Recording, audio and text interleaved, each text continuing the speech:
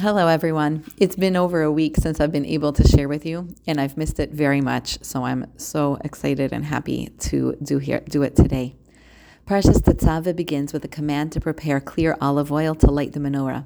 The pasuk says, "Laha'alos ner tamid," to make a light spring up continually. The mitzvah is to hold the flame against the wick until the wick ignites and burns all on its own and no longer needs the igniting flame. This mitzvah is not only describing the flames in the Mishkan, though.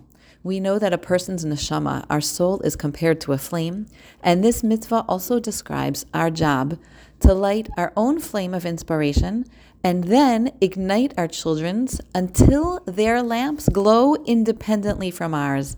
Laha'alos ner tamid, that they should spring up and burn on their own, not needing our inspiration or our teachings anymore.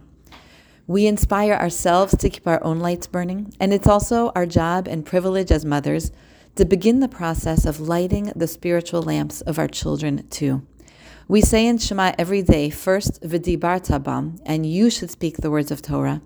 And then we continue, v'limadatam osam es benechem ledaber bam, and you should teach the words of Torah to your children so that they on their own continue to speak them, ledaber bam. We learn Torah, and then we inspire our children to also speak words of Torah on their own. No one can kindle a fire with an extinguished match. It takes fire to spread fire. It takes one person's enthusiasm and inspiration to kindle another's. As mothers, if we want our children to love Torah, to become excited and engaged in it independently, the best thing we can do is light our own lamps, develop our own inspiration and connection.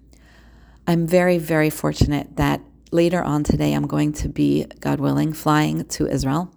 I'm very excited to see my children there and also for the opportunity to become more inspired, to ignite my own flame and then be able to return home and share that light with my family and you.